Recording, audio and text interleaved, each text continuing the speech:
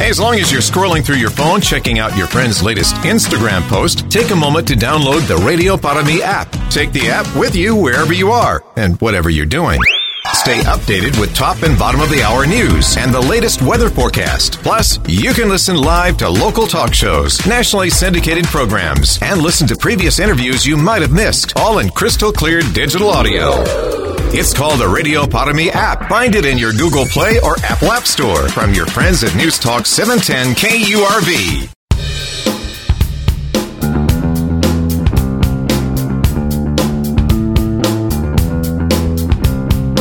The morning news on 710 KURV. Top newsmakers. Here's Sergio Sanchez.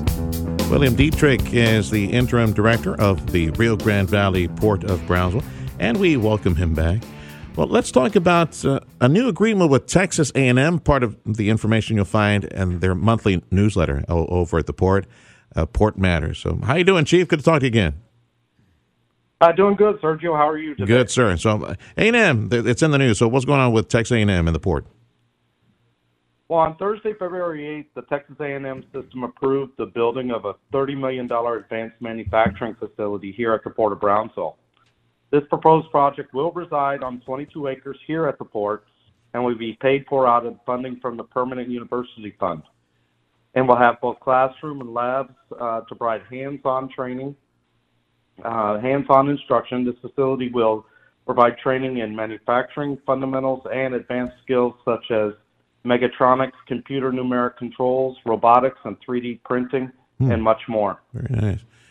The goal of the South Texas Workforce Development Project is to develop the technical workforce in demand for jobs while stimulating state-of-the-art sustainable practices and advancement in manufacturing through the research and innovation. This is definitely a big deal for the Port of Brownsville as we move ahead. We're very excited about this. Yes, sir. And with thousands of jobs being created right now, different skill sets, though, that we know. Right now they're in construction. Yes, over at Bechtel trying to hire thousands of people. I think they need to, as you told us last, they've hired almost 1,000. They need to hire about 4,000 more, construct that LNG facility. Then we have steel nearby, and then we got welders and steel cutters nearby over there with the shipbreaking. So can the new Texas A&M facility, I know it deals with a lot of high tech and engineering, can they help with some of the other skill sets that are needed for the thousands of jobs that are at the port? Absolutely. They will come down, they'll do a needs assessment, and they'll be able to see exactly what is needed. Which leads me to another point. You and I have been talking about a number about 35% of local people taking advantage of these jobs. I had a meeting with Bechtel the other day, and they actually gave me an exact number of how many people at their current work site right now are from the Rio Grande Valley, and it's 73%. Excellent. That's an amazing number. That's something we should be very proud of. Yeah. I hope that they can keep the pace. Yeah. At about 1,000 people that they've hired already to have over 70% local. That's good. You think they can keep that ratio going with the other 4,000 they need to hire before the end of the year? What do you think? Sergio, they were very optimistic. I asked that specific question, and they said yes, they're very optimistic that they are starting to see the local talent really start showing up for these jobs. And when they're talking local talent, we're talking about people within 100 miles of the work site. And they were pleased to say that as this moves forward, this should remain close to that number. Let's go back to the Texas A&M Center. William Dietrich is the interim port director of Rio Grande Valley Port of Brownsville, $30 million education center. Texas A&M committed to the ground. So when do we see dirt fly for this thing, and when do you think it would be up and running for all the high-tech training that you had mentioned earlier? Well, I don't know exactly when they're going to start turning dirt, but I can tell you this, is that we're ready. All the agreements are in place. The land has already been leased. The funding has already been provided. Now, the wheels in the government system take a little longer than usual, but let's hope this comes up pretty quick. Give me an update on the industrial park you guys are working on there at the port. Yes, definitely. Thank you, Sergio. Last Wednesday on February 7th, the Brownsville Navigation District Board of Commissioners approved the leasing rates for the 118-acre business park located here at the Port of Brownsville. These rates, we have to understand that these rates are aimed at attracting sustainable, high-quality companies to the port. And we are happy right now that we're in the beginning stages of negotiating with one of the first companies that are going to come in. on a 14-acre lot. So it seems to be that we've hit the right spot as it relates to the rates, our location, and it is with subsequent individuals come in looking or companies looking to relocate here. They've looked and said that it's a very attractive site for them, and it looks like we have quite a bit of leads moving forward. Is all the infrastructure already set for that industrial park, all the pipes and electricity and all that, or are you folks still working on that? We are currently working on that right now. We should be completed by mid-May. You got some tenants committed already to that land, people that have signed the contract and go ahead and set up shop? Have not signed a contract yet, but we're very close, Sergio. We should be. Maybe the next time we talk, I should have more news on that, and it looks very promising. Okay. At this time. Of the folks that you're recruiting or maybe calling you to set up shop, do they complement LNG? Do they complement the steel operations nearby? What are they a complement to? Would you be able to say? Actually, yeah, definitely. There's going to be no relation to. It's not going to be a complementary industry to LNG. This is something totally different. Okay. It's going to be like a wheat processing flour plant that they're going to take advantage of the close proximity to the port to take advantage of shipping in and shipping out this type of product.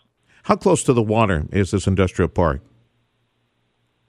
I would say less than 1,000 feet. Okay, but not at the port where they can park a ship and then off-board, on-board, directly to warehousing, or is it? It's close enough to say that, yes, you can.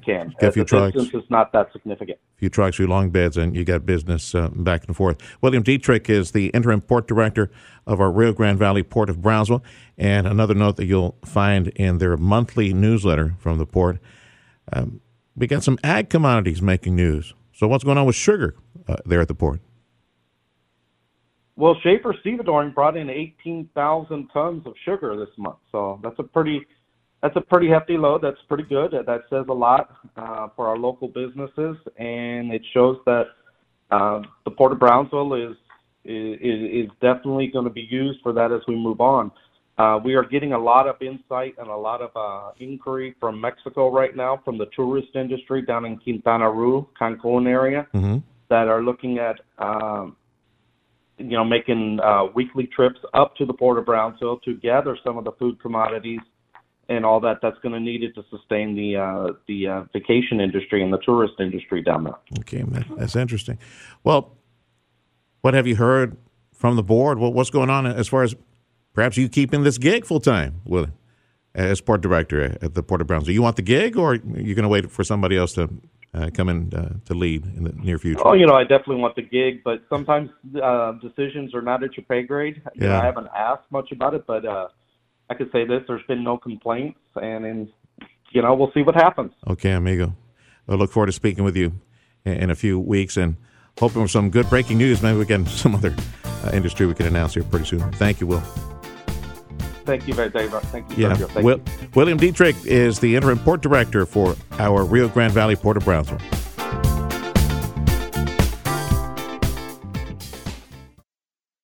As long as you're scrolling through your phone, checking out your friend's latest Instagram post, take a moment to download the Radio Para Mi app. Take the app with you wherever you are and whatever you're doing.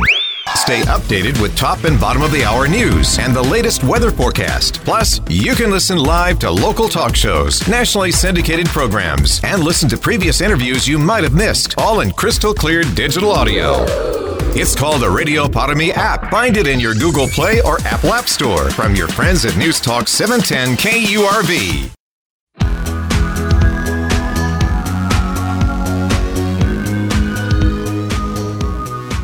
You're listening to the best of the Valley's morning news. Here's Sergio.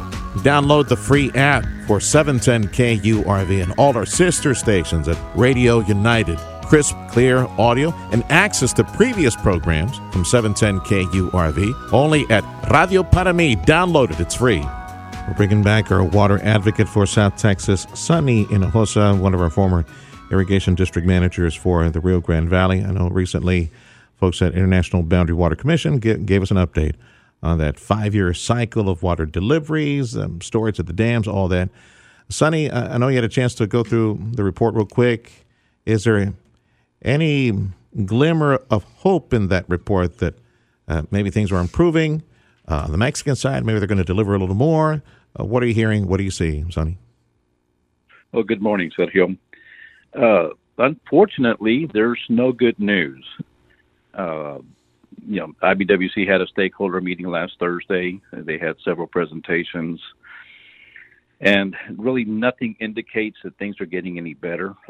The data they provided, reflects that the basin is in a dry condition.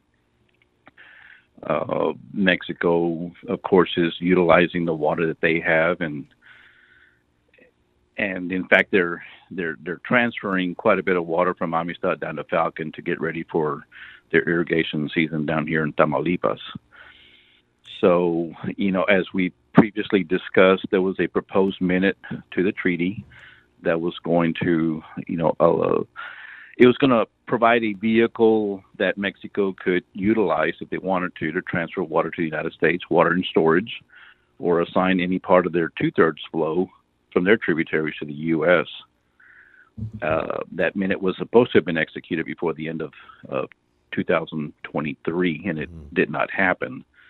Tamaulipas was against it, and they blocked that minute from being executed. Of course, it was going to be their water that was going to be used.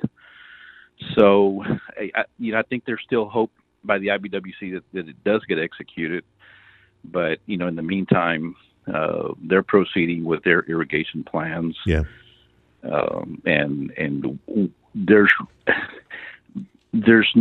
really nothing positive on our end that we could get some water. In fact, it was just the opposite. We learned that one of the penstocks at Amistad, those are the inlets that go through the dam and feed the power generation, that one of our gates is inoperable.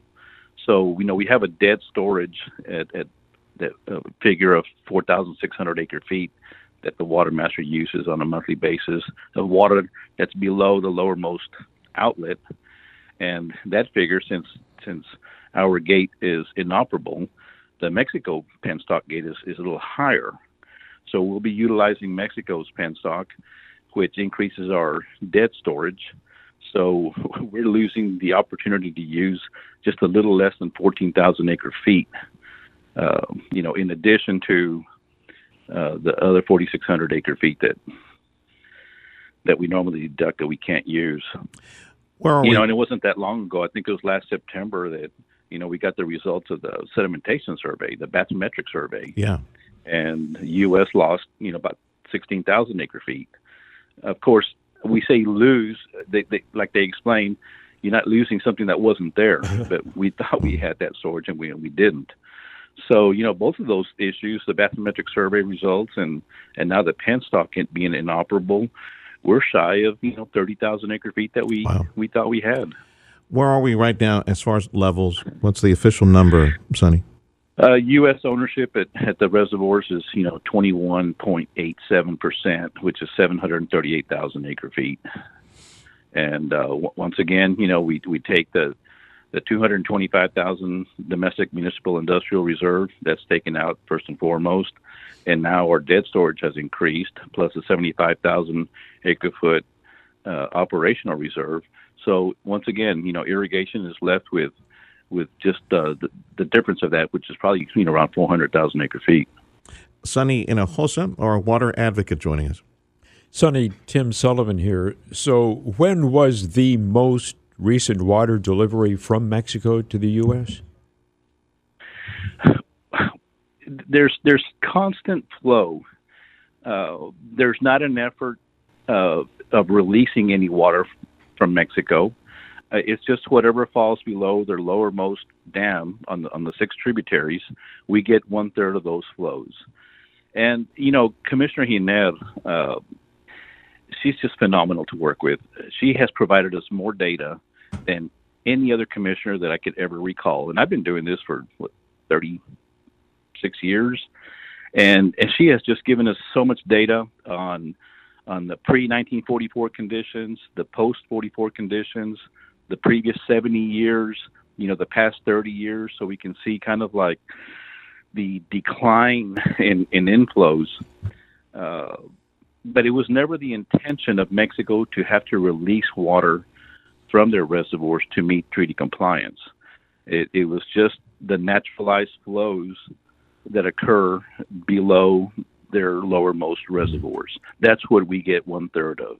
Okay, so there hasn't been a single major treaty-required water delivery by Mexico in some time. No, sir. Yeah. The last time that we got a good slug was that one event in August of 2022. Okay. Just a little rain event that brought us some water into our storage, on the Mexican side, and also from the Texas tributaries as well. And how much does Mexico owe now, then, according to the treaty? Yeah, they're behind 768,000 acre feet, and they've got a year and a half, a little better than a year and a half to comply. So they're going to be this counting current on a 5-year cycle, a tropical right? system. Yes, sir, on the 5-year cycle that ends, October 25th of 2025. Okay.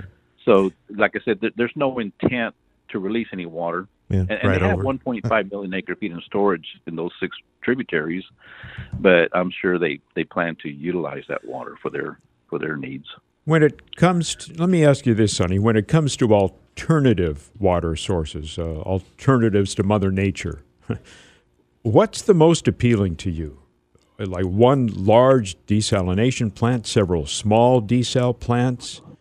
What other options are out there? We have a lot of groundwater, but it is brackish, and it's costly to treat it. But sometime in the future we will, and I don't know how far away that would be, but if that ever occurs where we have to use groundwater for irrigation needs, it would change our crop mix because what we grow can't support that cost. Sonny Hinojosa, our water advocate for South Texas, one of our former irrigation district directors in the area, speaking with local friends who are in agriculture. One who comes to mind right now, much like looking at the fuel gauge on your vehicle when the light turns on that you're low or you're out of gas, we keep hearing little reports every now and then of more districts that are out of water, just out of water, like West Texas, other places. What comes to mind as far as the most recent news of some districts that are in math on the books, based on the levels, based on the use, they're out of water right now, and I guess more will be coming here pretty soon.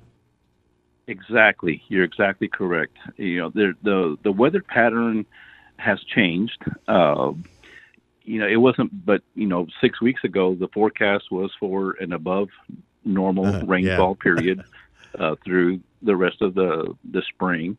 Now NOAA has forecast that we're going to get back to equal chance by spring and then enter into a La Nina cycle by the fall. So that's not promising as far as any relief from Mother Nature. So like I've stated before, we're just going to have to, and you're talking about irrigation districts, of the 24 irrigation districts we have, we only have about 21% of what we could have. And only 2 districts have better than 50% of their balance. Yeah. And yes, every month we're probably going to see some drop off that they just quit delivering water. Yeah. Currently, we just have the 3 here in the valley and the 1 in the Eagle Pass area that ceased delivering irrigation water just simply because they don't have it. And what's gonna be real important is when one of these districts that supplies a municipality, when they can't deliver, then things are going to get bad. And if we wait until that happens, it's going to be too late because you can't correct anything that quickly, not with water. Yes, sir. Yes, sir. All right, Sonny. Just praying for rain. Thanks for the update. One of our former irrigation district managers for South Texas, and we refer to him now as our water advocate for the Valley. It's Sonny Hinojosa.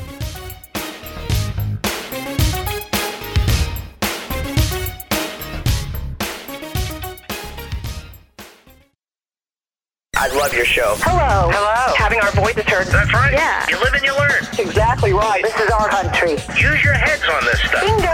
Sick of the talking heads. I agree with you. Talk, talk, talk, talk, talk. Hello? Hello? Yes, I'm here. I'm just listening. Yes. No. Yeah. No. Thanks for taking my call. Yeah. Everyone is so smart. They are so dumb. Who is she to judge? To stand up to do something. Thank you. The Valley's only news talk station, News Talk 710 KURV.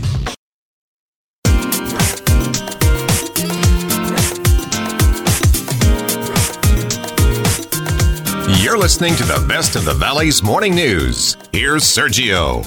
Our Mayor, John Cowan, checking in. Mayor for Brownsville, Texas. Boca Chica nearby, we could call it Starbase. Mayor, let me start there. You're a fan of that? Call Boca Chica Starbase? What do you think? Well, it's something that, is exciting. I think it helps drive more recognition to the region, and I think it'll be a good thing. All right, sir. Hey, let's start with some of the metrics I know you take a look at from time to time. Everything from retail, construction, permits, all those things. Anything you want to shine a light on right now? I'm sure. I think for Brownsville, commercial is really driving the growth. Locally, we're up about 58% when it comes to commercial permit values over last year at the same time. So I think the number of permits also have gone up about 27%. So a lot of construction projects in the commercial, residential is still going strong as well. So, we face a shortage in all housing types from affordable to middle to upper income levels. So I think there's a lot of opportunity all across the board here. The prospect of those numbers going further north, really good right now. Of course, we keep hearing from our family over at the Port of Brownsville that they need to fill another 4,000 jobs at Bechtel by the end of this year alone, constructing that massive liquefied natural gas facility out there, which we circle back to City Hall, and that puts you and Helen, our city manager, everybody else up against the wall on infrastructure demands. You got more apartments, more homes, more businesses setting up shop in Boomtown, USA, taking place right now, more pipe, more sewer, more streets, more services, things like that. So from your perspective, tell me about maybe the new challenges you're facing for 2024 and the growth of Brownsville.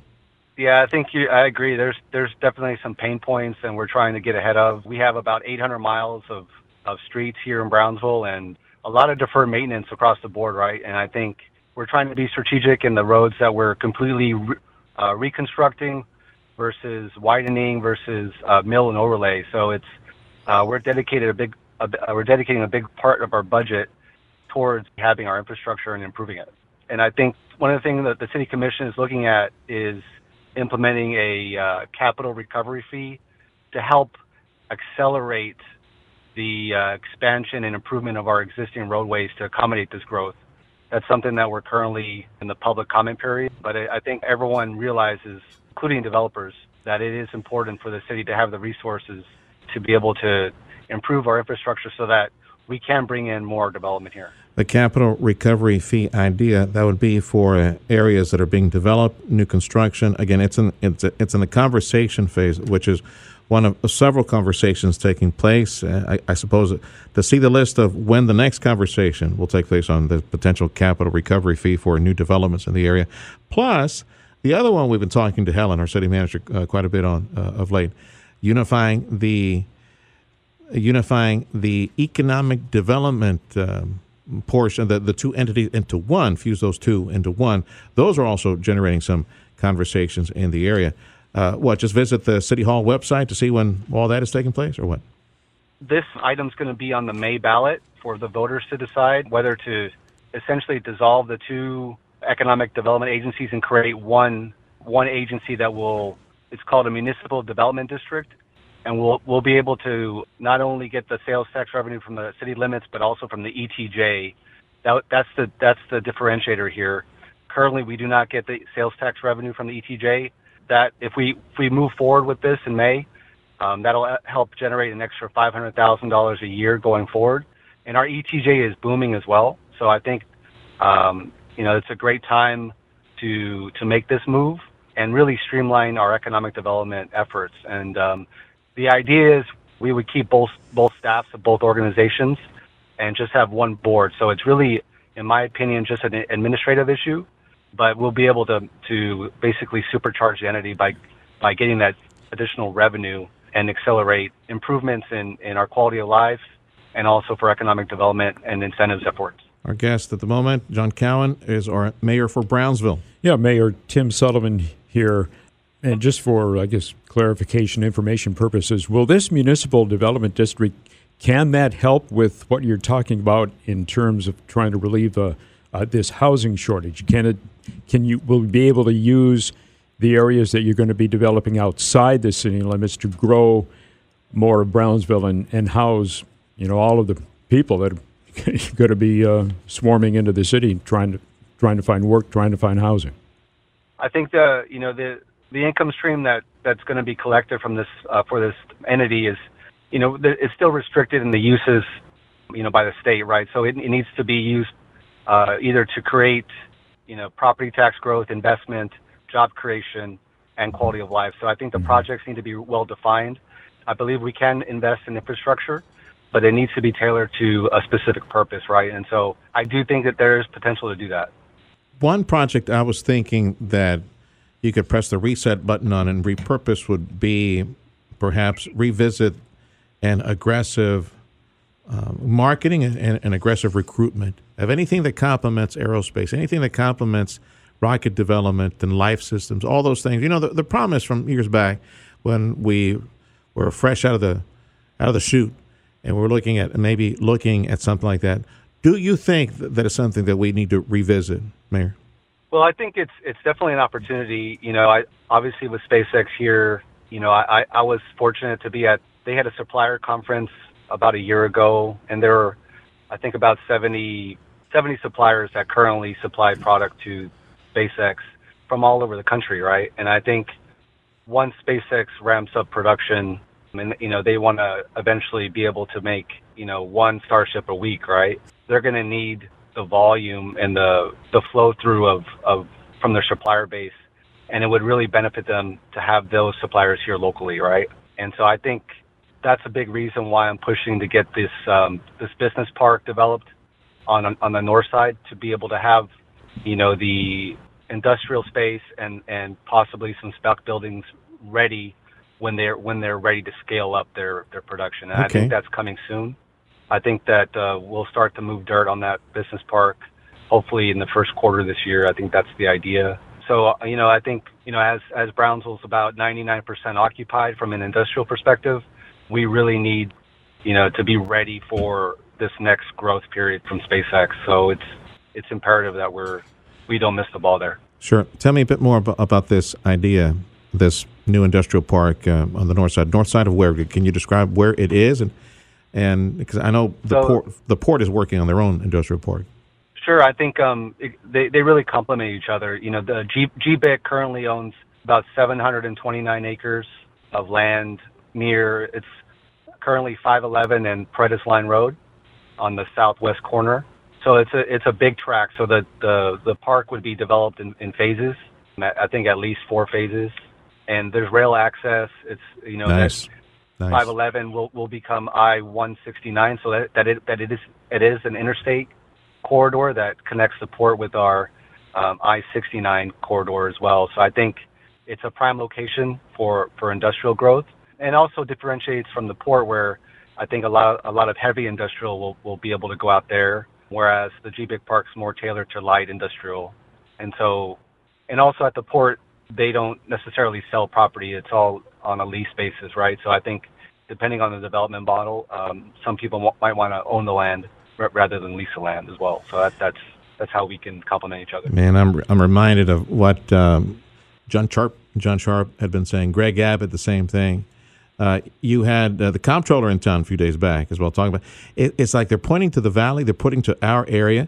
The future of Texas, we're one of the main drivers, one of the areas to look at as far as the future of Texas right here. LNG, aerospace, and then all the business parks that complement and feed into that and other industry that are quickly on the way. Tell me a bit about Mr. Hagar, or comptroller, what he had to say, looking at the Texas economy and then, of course, the future for us as well.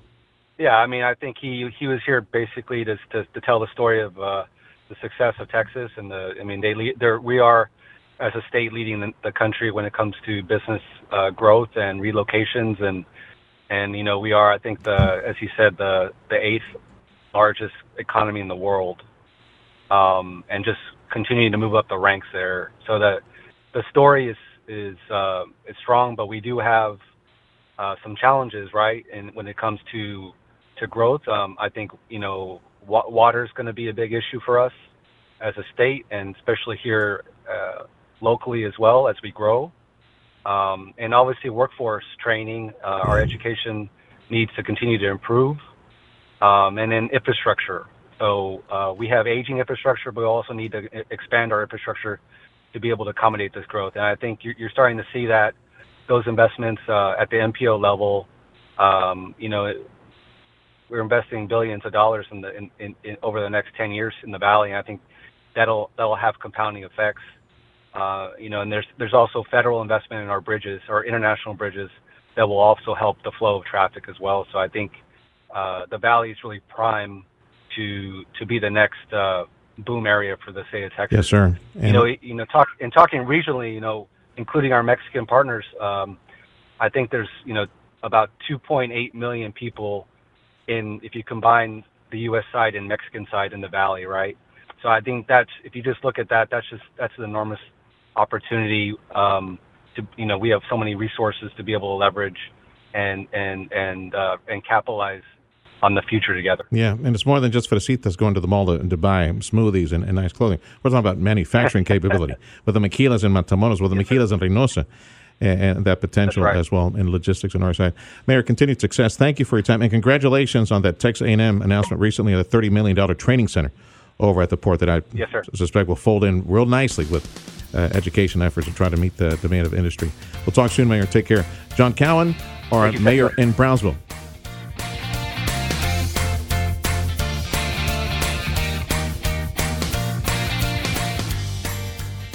Hey, as long as you're scrolling through your phone, checking out your friend's latest Instagram post, take a moment to download the Radio Para Mi app. Take the app with you wherever you are and whatever you're doing.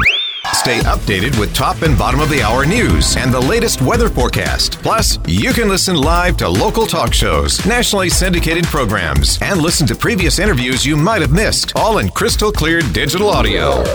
It's called the Radio Para Mi app. Find it in your Google Play or Apple App Store from your friends at News Talk 710 KURV.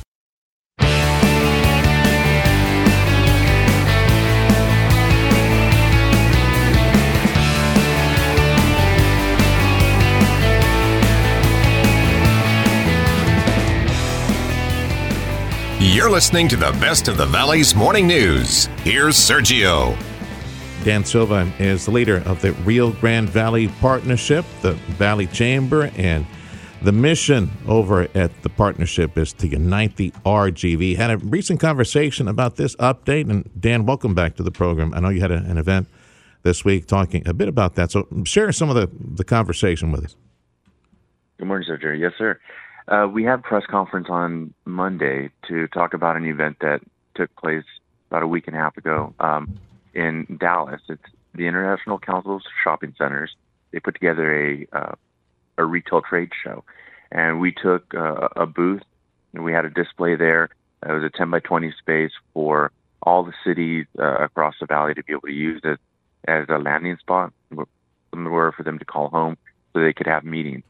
We had tables set up and chairs, and they were able to schedule times and bring their prospects. So this conference is designed to give EDCs and communities the opportunity to get in front of retailers and restaurants to try to entice them to come to their community.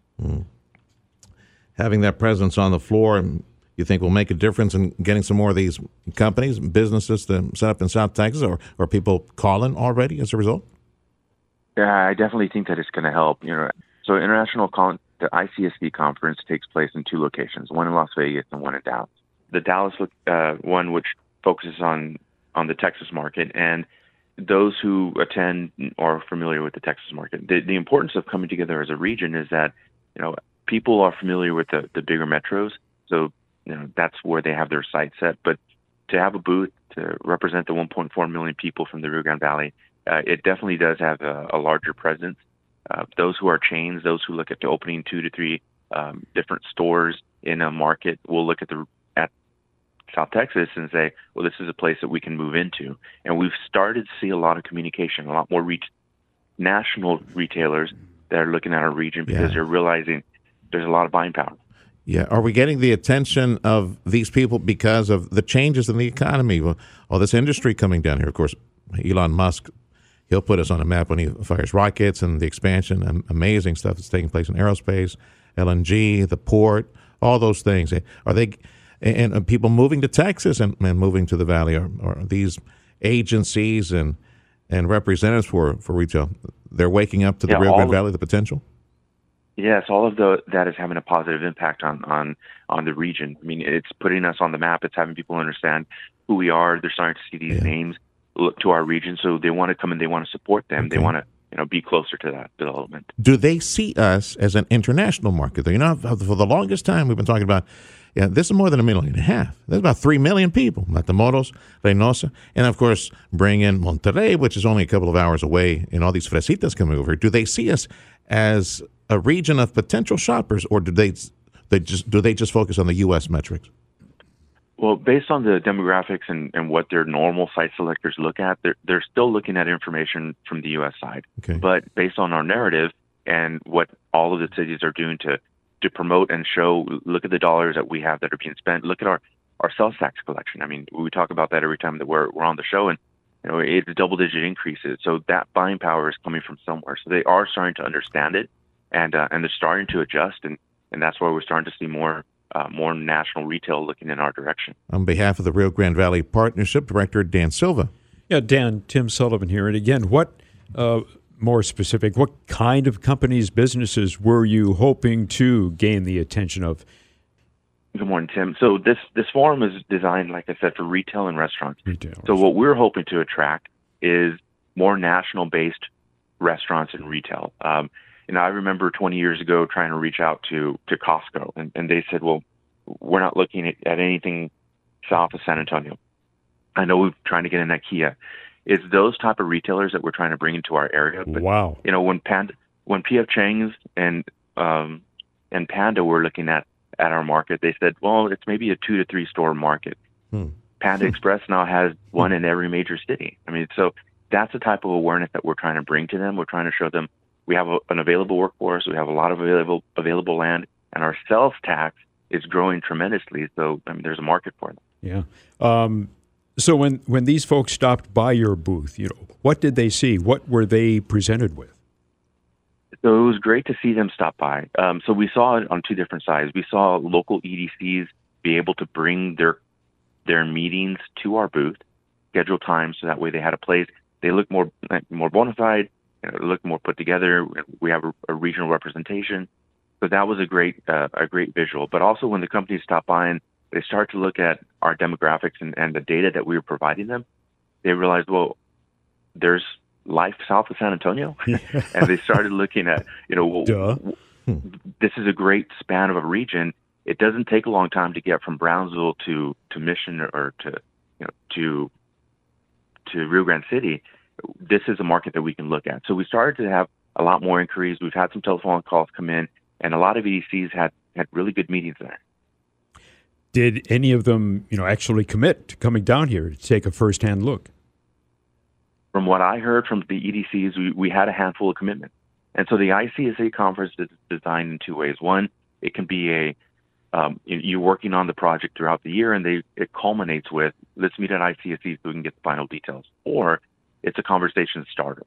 So it's a mixture, and a lot of deals don't happen just in one sitting. A lot of times, as you all know, with these projects, it takes a year and a half to get them going. We have some people who 2 years ago looked at the market, and now they're coming back.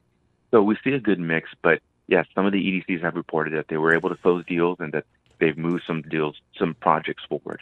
Dan Silva, he's the leader of the Rio Grande Valley Partnership. Let's focus on something else that would bring in a lot of cash, a lot of big paychecks. That would be manufacturing.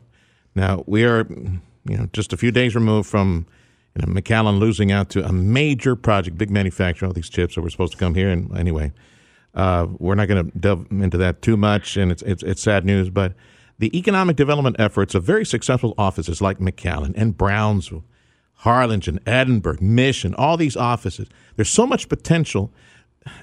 And I know that the Valley Partnership, your office, you're trying really hard to unify this area into one region, one voice.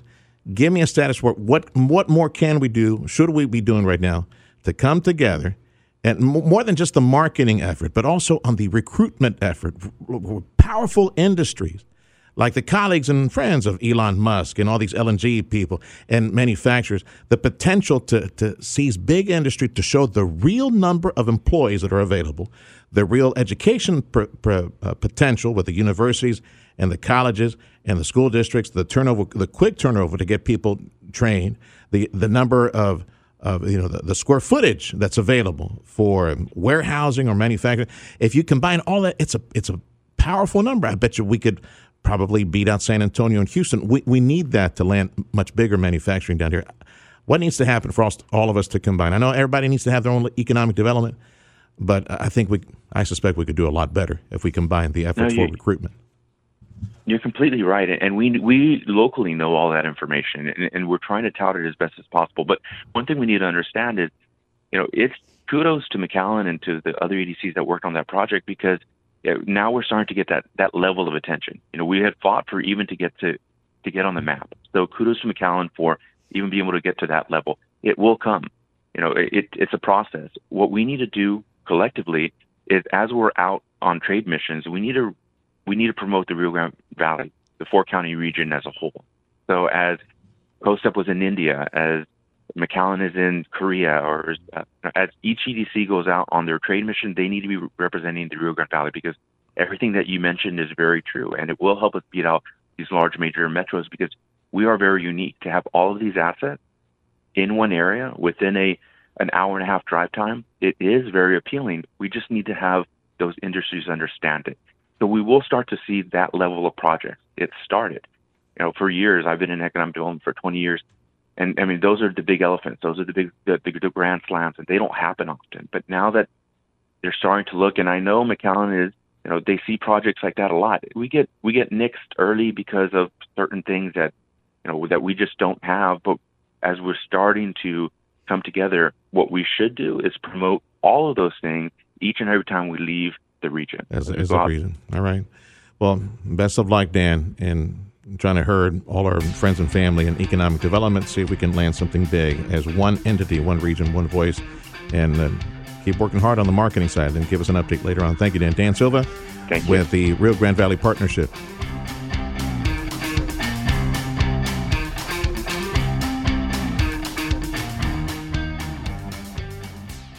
You're always on the go. Obviously pretty busy. Busy with work. Picking up my kids from school. From work to kids to running errands, your entire day is a hands-on, never-ending frenzy of activity. Luckily, getting the news is now voice-activated. Just say, Alexa, play 710 KURV. I like to know what's going on in my world. I gotta know what's going on in my city. Putting the smart in your smart speaker. I'm getting my news from you and my information. For the latest news and to find out what's happening in rich, clear audio, just say, Alexa, play 710 KURV.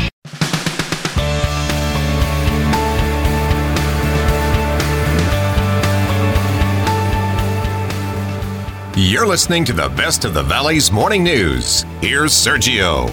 A local friend of the station's, a friend to many of us here in South Texas, Dr. Juan Enciso. You know him as being affiliated. He's with AgriLife Extension Services here at Texas A&M. Well, now a new title for him. He's getting a promotion. Dr. Juan Enciso, welcome to the program, and I hope it includes a new parking spot for you, maybe closer to the building, and a pay raise. So what do you say, Juan? Good morning. Yes, it is a promotion. There's no new parking spot. It's still the same old parking spot, and yes, I'm looking forward to my new job role. All right. Explain to folks who work non-ag, what is it that you have been doing now for decades over at Texas A&M AgriLife Extension Service? Well, I'm a professor and extension vegetable specialist, which basically means I do adult education and research on vegetables, vegetable production, vegetable pest management, and, in the last, 15 years, on-farm food safety. So, trying to find that information, doing research on it, and, of course, educating primarily vegetable growers, but certainly many other adults like gardeners in the area. Okay, so now as the leader of the horticultural program at Texas A&M AgriLife Extension Service, that's the promotion. You're also going to be the head of the Department of Horticultural Sciences at A&M. What do you do now? Does that mean you're no longer going to be in the classroom, or what happens now? Well, I'll still be located here in the Rio Grande Valley, but I will have statewide responsibilities for the 20 or so extension horticulturalists across the state. Many of them work in grapes, vineyards, of course, vegetables, and other horticultural crops like landscape and ornamental plants. So I'll be responsible for making sure those programs are, meeting the needs of the clientele, and that we're all doing the best that we can in extension horticulture to improve people's lives here in Texas. You're one of several folks who we think of first to call when it comes to opinions, maybe a status report of agriculture in South Texas. Now you got a statewide perspective. So let me ask you this: then, yes, what is the state of Rio Grande Valley agriculture in light of some of these growers not having access to water anymore? Soon more growers not having access to water. The levels are so low right now at the watershed. Of course, then you got pests to deal with and things like that. So what would you say is the state of agriculture right now? Because we're not getting good forecasts from other national groups that are looking at agriculture. Well, that's a very good question, and I will simply answer it that, we know that agriculture here in the Rio Grande Valley is always, I don't want to say tough, but difficult, challenging. Of course, we depend on the Rio Grande River and the reservoirs for irrigation water, and obviously there's times of drought, there's times of rain. But I will say this, that, we've been through this. I've been in here as an extension employee since 1989. In the 1990s, it certainly seemed like the end of the world was coming, and it maybe in some ways it was for certain farmers and certain sectors of agriculture. But I still think that, agriculture here is still resilient, still continues to be a mainstay of our economy, whether it's citrus or vegetables or the row crops like cotton, corn, and grain sorghum. I think there's challenges, and this area is very important agriculturally because of its soils and access to the irrigation water. With Texas growing by leaps and bounds and the economy evolving so quickly, would you encourage some people that perhaps have a passion for this to continue their education into ag sciences, knowing that, for example, here in the Valley, bit by bit, we're getting a bit more metro and more industrial in our mindset and growing by leaps and bounds and swallowing up a lot of the agriculture acreage in the area? It seems like we're definitely no longer an ag economy, compared to when you started many years back. Yes. So you always ask the hard questions, but of course I tell students this all the time, and people looking for careers in agriculture. Basically, if you love it and you have a passion for it, and you give it all your all in terms of pursuing that career, I think there's always opportunity in agriculture. It may not be here in the Rio Grande Valley, it may be elsewhere, but people always need to eat. So, I always encourage students that have an interest to do the best that they can, be the best in their field, and they definitely will have jobs. There are jobs out there. Agriculture is not going away. So, I really encourage students to, if they have that interest. I came from the city, so I did not come from a farm. I worked on a farm, but I really lived in the city. So, I encourage folks, even, students that may come from the city or rural areas like the farm, if you really have a deep passion, continue it. I would not discourage someone because, this particular year, the flash of the news is, things are tough. Farming's always been tough. Agriculture's always been tough, but we always seem to be the leader here in Texas and in the United States when it comes to certainly food production, food and fiber production. He's referred to as the problem solver for our Texas community when it comes to vegetable crop, producing all the veggies and fruits for us here in South Texas. Been with the Texas A&M AgriLife Extension Service now over 2 decades, and is now the leader of that horticultural program at Texas A&M AgriLife is Dr. Juan Enciso. Dr. Enciso, Tim Sullivan here. You mentioned pests a moment ago, and can you give us a status update on that? What's the biggest threat or threats right now, and specifically citrus greening disease, as we heard about a few years back? Is that still a thing? Does it still pose a potential existential threat to local ag? So we know the consequences of citrus greening. Florida, as our citrus growing neighbor, how devastating it's been to that industry. I mean, it's really off the charts in devastation to the Florida citrus industry and other parts of the world. So we are concerned. I think we have some things that have helped us. That might be, that we're mainly on sour orange rootstocks. It seems not to develop or be as bad on grapefruit relative to oranges.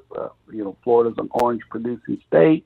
And also growers, along with the Texas Pest Management Organization, have taken a very proactive approach in spraying for the insect that spreads the citrus psyllid. So I think all those factors coming together, not a single factor, but all those factors of aggressively taking on citrus greening has really kept the industry in a situation where we're not like Florida but I don't have a crystal ball.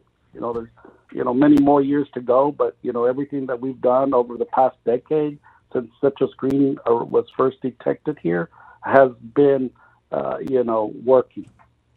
Dr. Juan Enciso with Texas A&M AgriLife Extension Service, now the head of the horticultural program at Texas A&M, also the head of the Department of Horticultural Sciences at the university. And the future for ag is also very interesting. There's a fascinating potential for Texas A&M to maybe work closer with NASA or Elon Musk at SpaceX, because this guy and all his fans, they want to go to Mars. And they're going to have to figure out how to grow food on Mars. So, I can see a new branch developing over A&M where you guys work in tandem with them. And when it comes to life sciences and ag sciences that are, away from the planet, using soils that need to be enriched. Well, of course, I think that, as human beings, unless, we, live in a Star Trek world where we just tell a machine to the make replicator. Our food, I think, I don't know, we'll get to that point, but when it comes to a lot of the things we eat, we need to figure out how to grow them for sure. Well, there you go. The devoted team of researchers at A&M. Okay, you guys make the replicator. Hurry up. We need some food on Mars. All right. Thank you, Dr. Enciso. Congratulations on your new appointment. That's Dr. Juan Enciso with Texas A&M AgriLife Extension Service. This is the only radio station in the Rio Grande Valley for the news and information you need to know. We are News Talk 710 KURV. Discover our Facebook page, 710 KURV, also Twitter. I'm Sergio Sanchez, and my email is sergio@kurv.com. Thank you for listening to News Talk 710 KURV.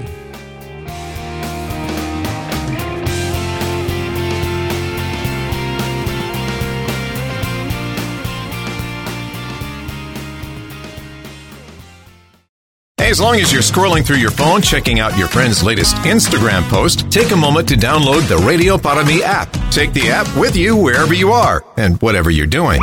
Stay updated with top and bottom of the hour news and the latest weather forecast. Plus, you can listen live to local talk shows, nationally syndicated programs, and listen to previous interviews you might have missed, all in crystal clear digital audio. It's called the Radio Parami app. Find it in your Google Play or Apple App Store from your friends at News Talk 710 KURV.